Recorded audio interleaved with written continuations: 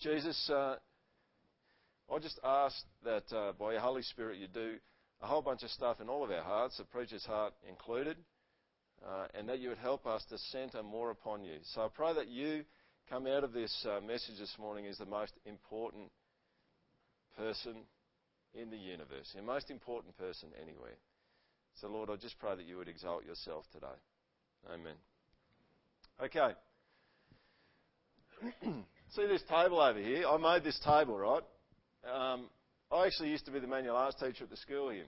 And the red bits of timber are Jarrah, which is a eucalypt from the southwest of Western Australia. And the lighter colours there are actually silky oak.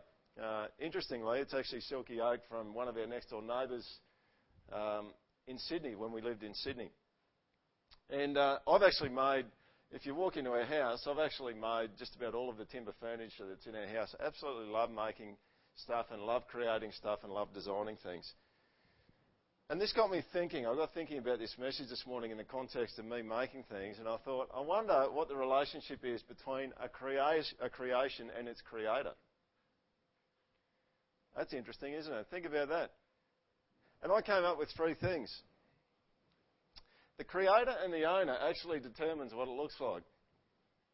I determined that. When I made this table, it's classic Sondergeld, right? Let's make it with leftover timber so we can make it the cheapest that we possibly can, all right? Use up the bits and pieces. I determine the design of it. And my thoughts and my thinking and my creativity is actually central to that table. Now, it actually wouldn't matter if this table was an animate object and it said, stuff you, I'm not going to take that. It doesn't matter. It wouldn't actually matter what the table thought. I designed it. I created it. I'm actually central to what the design of that table is. The second bit I thought was really critical is actually purpose. This item could actually strive to do something else, but if it has been designed properly, it will never be more fully who it is than when it lives out the purpose for which it was created. This is true of this table. If I say this is a table, it wouldn't matter what this table thought if it had a brain and it had consciousness. It wouldn't matter what it thought about what its purpose was. It's actually me that determines the purpose of this table. And it can't get away from that. It is locked in. I determine the purpose of it. And I was talking to Diff about this the other day. Now, she said this is the case when it comes to authors and writing novels and that sort of stuff. While the author lives, the author always determines the meaning of what they write. But he said to me the other day, as soon as the author dies, guess what happens? Other people start to come up with different interpretations and it starts to splinter. But while the author's alive, they determine what it is. And the last one up there is I actually determine how long this table exists for. If I don't want it to exist anymore, I have the right to burn it, put it in my fire across the road. The Creator is central. And you know what? God created us. So, whether you live with a consciousness of God's centrality or not, He is central to you. You can crash up against Him and decide that you're actually not going to fulfill the purpose that He's designed you for, but you will never ever be more fully alive than when you actually fulfill the purpose for which He's designed for you. He can decide when people live and die because He made it and He owns it. And so you don't get cranky with Him when He decides that it's someone's time not to be alive anymore because it's His creation and He owns it. He is central. So what I wanted to throw out really quick, and this is a tiny little bit of apologetics, all right? I want to give you 3 reasons why the evolutionary project, which wants to sideline God out of creation, is ridiculous. Okay? This is why we can believe that we actually have a creating God. The universe is actually fine-tuned for life. Listen to this. Take gravity, for example. Imagine a linear radio dial that spans the universe. It is broken down into 1-inch increments, resulting in billions upon billions of inches, each representing a possible setting for the force of gravity. This is absolutely true scientifically. If you were to move the setting only 1 inch, the force of gravity would increase by 1 billion-fold. All living creatures would be crushed in an instant. The world just didn't get here by accident, did it? If you have that 1 increment change in gravity, we all just get turned into a smear on the pavement. That doesn't come by chance. That's fine-tuned. Let me tell you something else. There's been some discussion among scientists that the sun and the planets and all that sort of stuff, the fact that it's all fine-tuned and the right kind of settings for life, that could just kind of happen anywhere. You could have a sun somewhere else that could create conditions for life. Well, listen to this. It would take a star with the highly unusual properties of our sun, the right mass, the right light, the right composition, the right distance, the right orbit, the right galaxy, the right location, to nurture living organisms on a circling planet. That makes our sun and our planet rare indeed. The sun is the perfect planet that's required, the right distance away for a circling planet to actually have life. And there's a lot of people out there who want to say, it just kind of happened like that. You just got it. Just a whole bunch of things. I told my boys one day, I said, just go out and shove a whole bunch of stuff in a bucket and just keep shaking it around and see what you get. All right? And what you're going to get is dirt. But people want to say to you that the fact that we've got the exact right sun, it's just a chance thing. I don't think it's a chance thing. One more piece of evidence. I should introduce this guy. Some of you may or may not have heard of Anthony Flew. Anthony Flew has been the most prolific academic atheist for probably the last 30 or 40 years. And about 5-6 years ago, roughly, he changed his mind.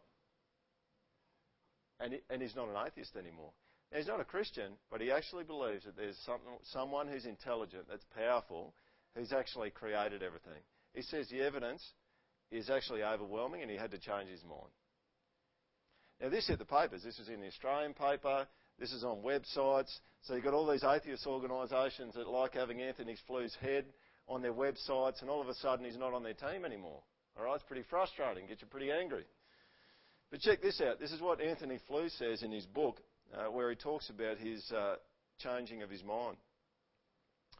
What I think the DNA material has done, so he changed because of the new research into DNA, is that it has shown by the almost unbelievable complexity of the arrangements which are needed to produce life that intelligence must have been involved in getting these extraordinarily diverse elements to work together.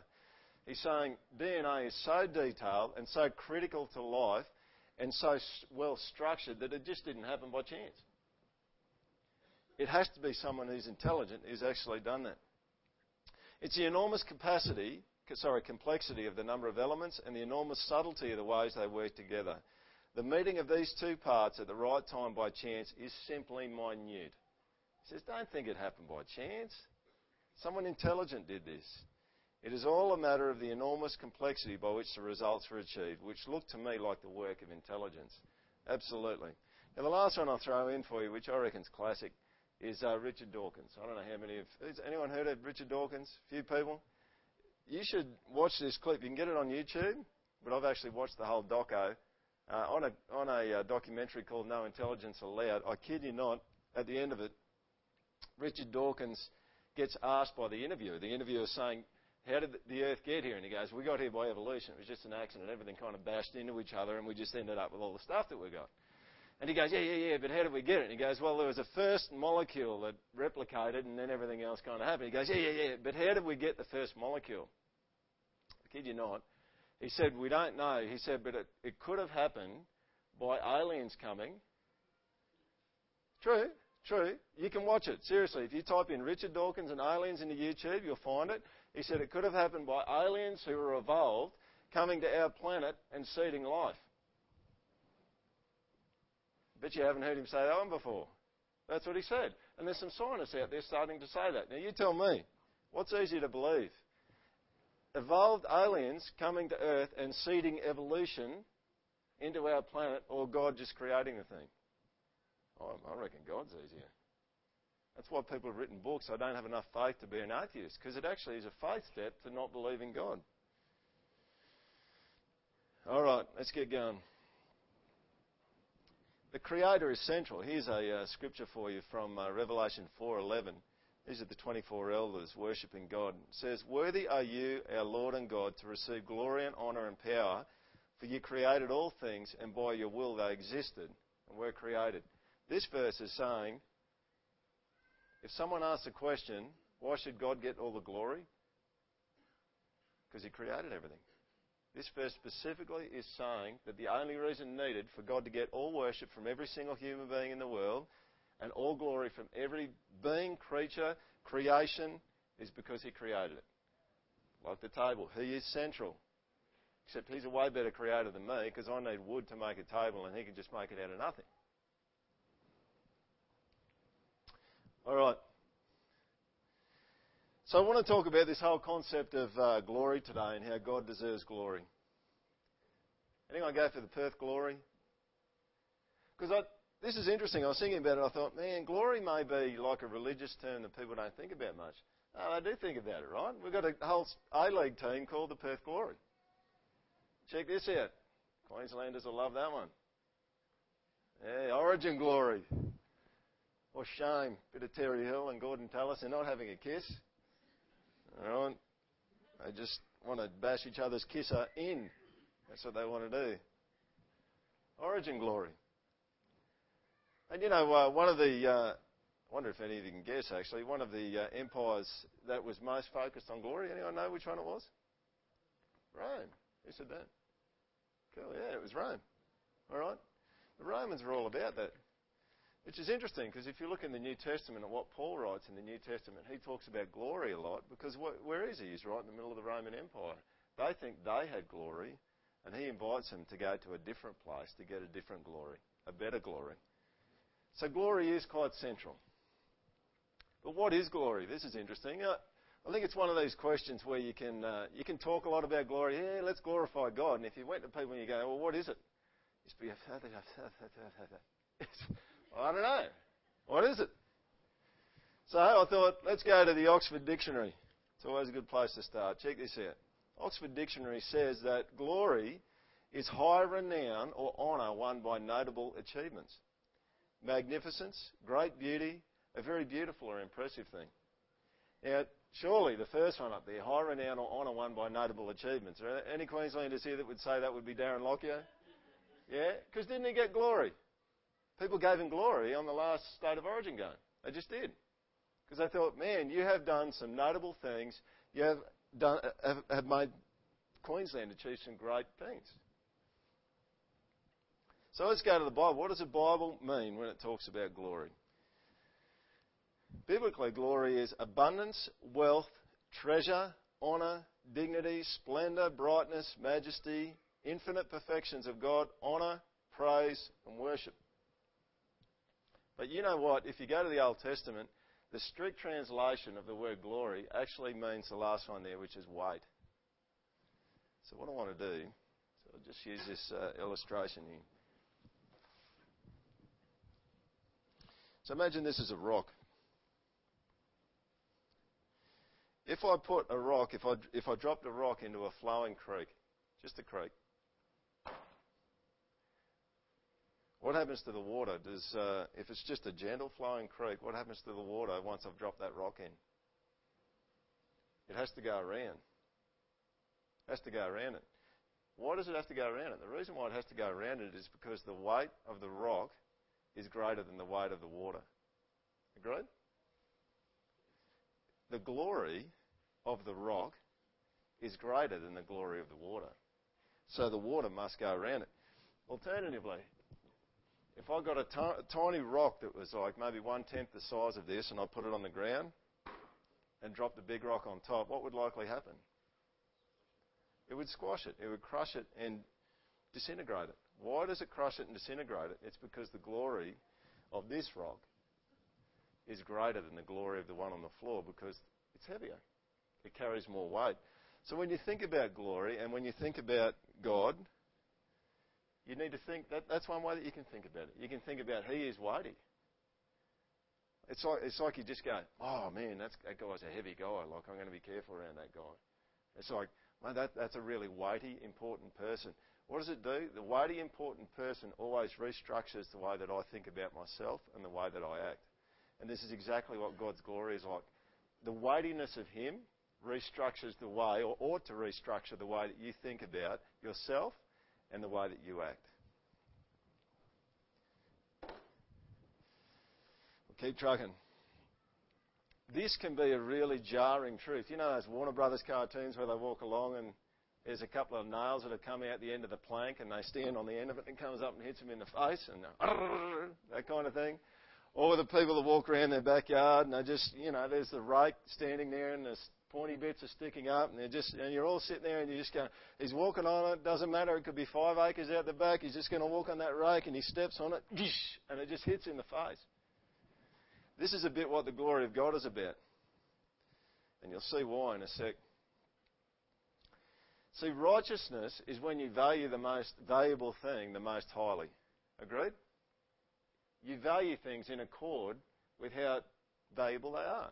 That's what righteousness is. So when you go out in society and you see someone trashing something, one of the reasons why it gets you upset is because you look and you just go, that thing is way more valuable than the way that person's treating it. And that's why if you're a Christian and you go out and you hear people blaspheming and using God's name in vain and just giving rubbish to the whole concept of God, that's why Christians, in a sense, can get a little bit upset on the inside, because that God's a very valuable person to you. And someone is doing something that doesn't match the value of the person. Check this out. God's glory is the most important thing in the world for everyone, including God.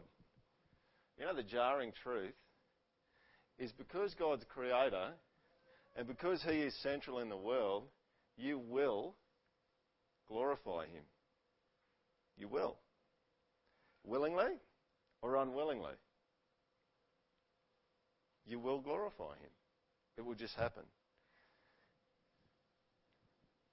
I'm going to give you some scriptures because some of you might be thinking, whoa, man.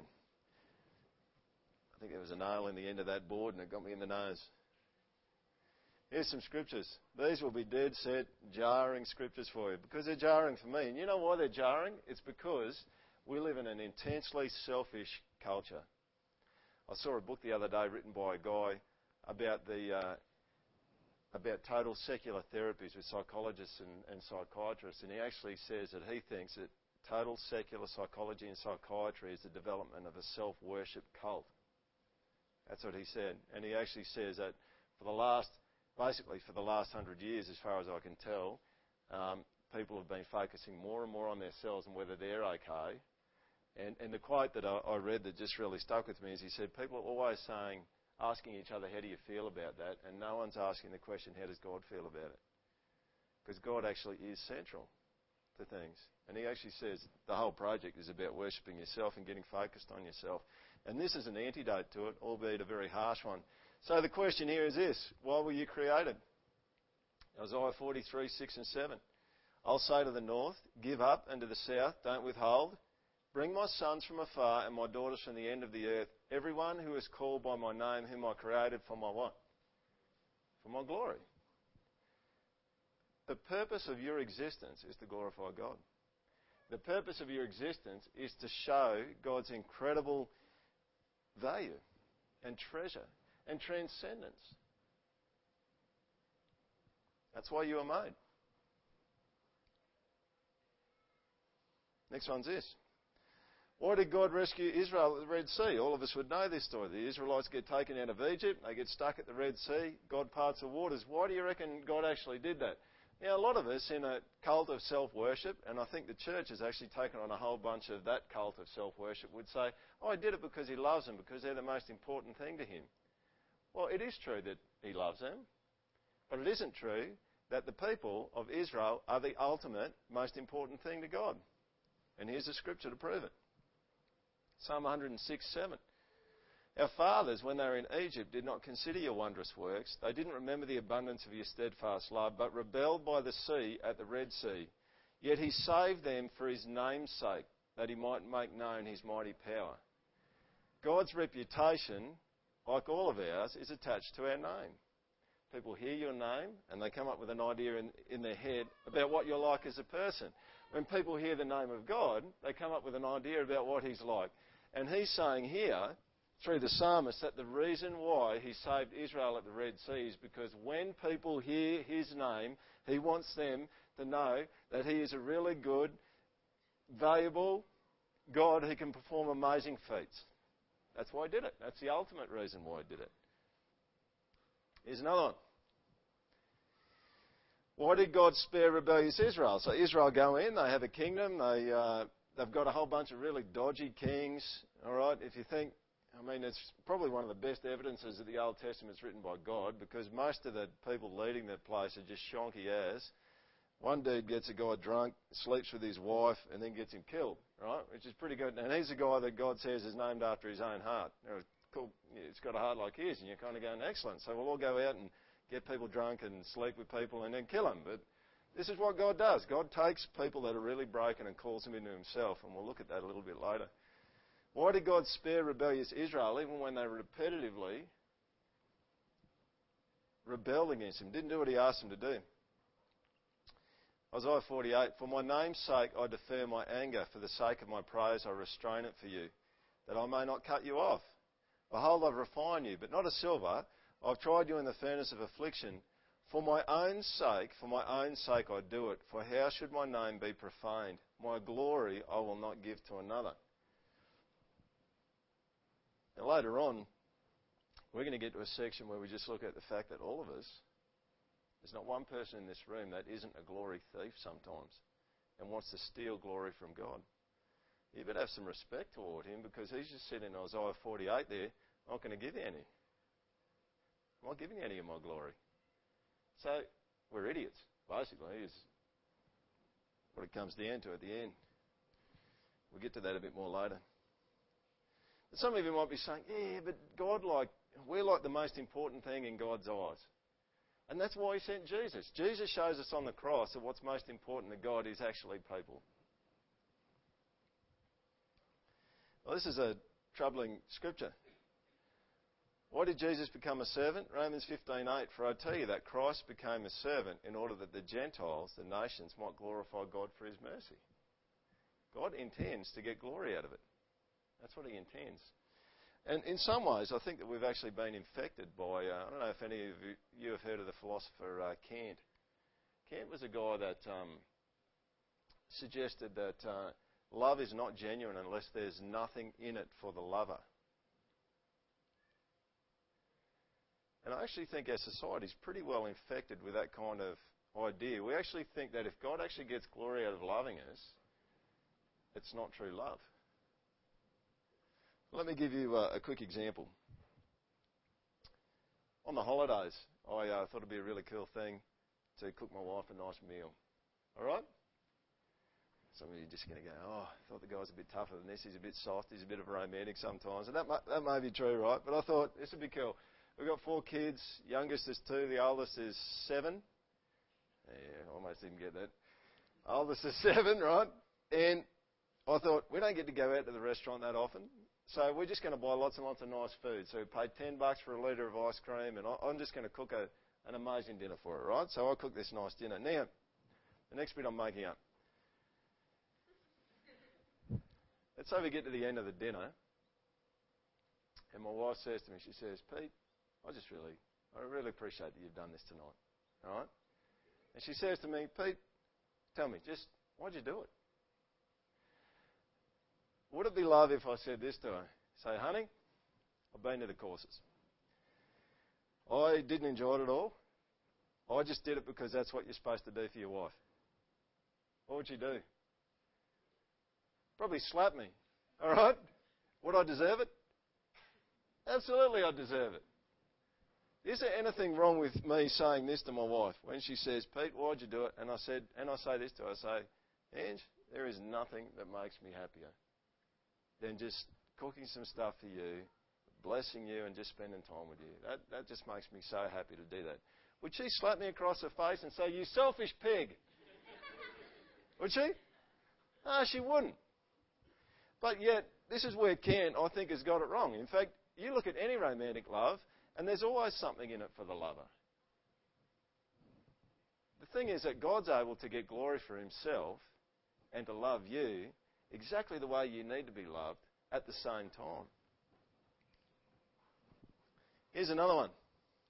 Why did Jesus die? This is the last scripture in this section here. Why did Jesus die? Check this scripture out. Romans 3. This is one that doesn't get preached too often in churches, I don't reckon. Christ Jesus, God put forward as a wrath remover, propitiation by his blood to be received by faith. This was to show God's righteousness because in his divine forbearance he had passed over former sins. Let me explain this. Remember I said to you before that this guy who was called after God's own heart, David, got a guy drunk, slept with his wife and then got him killed. God forgave him. If we had a judge in Toowoomba where someone got someone drunk, slept with their wife and then had him killed, and they went into the courtroom and the judge said, that's okay, I'm going to let you go free. Would they be a good judge? Would they be a good judge? They wouldn't, would they? But yet this is what God did. This is what God did in the Old Testament. So God's left himself open to the accusation, you are a bad judge. You are a bad person because you let this guy off. And you'd imagine, I mean, if you were it was Uriah, the guy that he got knocked off, he did it in a kind of a tricky way so that no one would know. But of course, God doesn't ever get tricked by us. But so he gets this thing done imagine if you're part of Uriah's family. You would be screaming foul, wouldn't you? You'd be going, hey, what? You're letting him off? You're an idiot. You are unfair. You are unrighteous. You are a bad, bad judge. And there's a sense in which God's graciousness toward people who have done bad things in the Old Testament made him look bad. So Romans 3 says, well, God says in Romans 3, says, I'm going to settle this. I'm going to fix this up because you need to know that I'm not like that. So I'm going to send my son and he's going to take all the punishment so that a fair punishment is given for the crime. David never got it. Jesus got it in his place. So, we are stupid thieves. Only an idiot picks a fight with someone stronger than them, don't they? Only an idiot would try to steal something from someone who doesn't want to give it to you and who knows everything and is all-powerful and can stop you whenever he wants. Agreed? But isn't that us? I read this story about, because don't you hear them on the news every now and then, these stories about these stupid crooks? Because one of them comes up every now and then and you just kind of go, what the heck were you thinking, right? This guy in Cairns broke into this place and he's gone, cool, I'm going to steal the safe, right? Because that's where you put the valuable stuff in the safe. And he's just, yeah, I'm going to steal that, and that's cool. But the problem was, the safe's attached to the filing cabinet. That's cool. I'll take the cabinet as well. Right? So I kid you not, the guy, he's got a Pajero. I've seen the photo of it. He takes the filing cabinet with the safe attached to it and puts it in the back of his Pajero and ties it in, right? The filing cabinet and the safe are just hanging out the back of the Pajero. So the cops just come along and bingo, we got him. All right? Stupid thief. Well, we're pretty stupid too. I'm pretty stupid. We're all pretty stupid sometimes. Because when people want to be autonomous, we are actually stupid thieves, aren't we? God actually never made any single person in this world to be autonomous. He made us all to be dependent upon him. So when we're not dependent upon him, you're trying to steal his glory. And we just read before in Isaiah 48, he told all of us, I'm not giving it to anyone else. So what the heck are we all doing? Trying to be autonomous. Depend upon him. When people want to be the treasure, they are stupid thieves. I was reading in a biblical counselling book just recently. The fellow was talking about fantasies. We're not talking about sexual fantasies and dodgy stuff, but just fantasies. Don't you have those moments where you sit down and you'll be watching something on TV and you just think, I wish I could be a better dancer than them, and then everyone would. Do you know what I'm saying? Or you sit there. Mine was with the Dave Matthews Band, because I love the Dave Matthews Band. I'm watching them in Central Park in New York having this big concert, and there's lots of people there, and I'm just going, I wish I was a drummer. And you have these fantasies. But aren't fantasies ultimately about us? Well, a lot of the time, aren't they ultimately about us wanting to take a God position? And they're actually about us wanting to get glory. We actually want to be the treasure.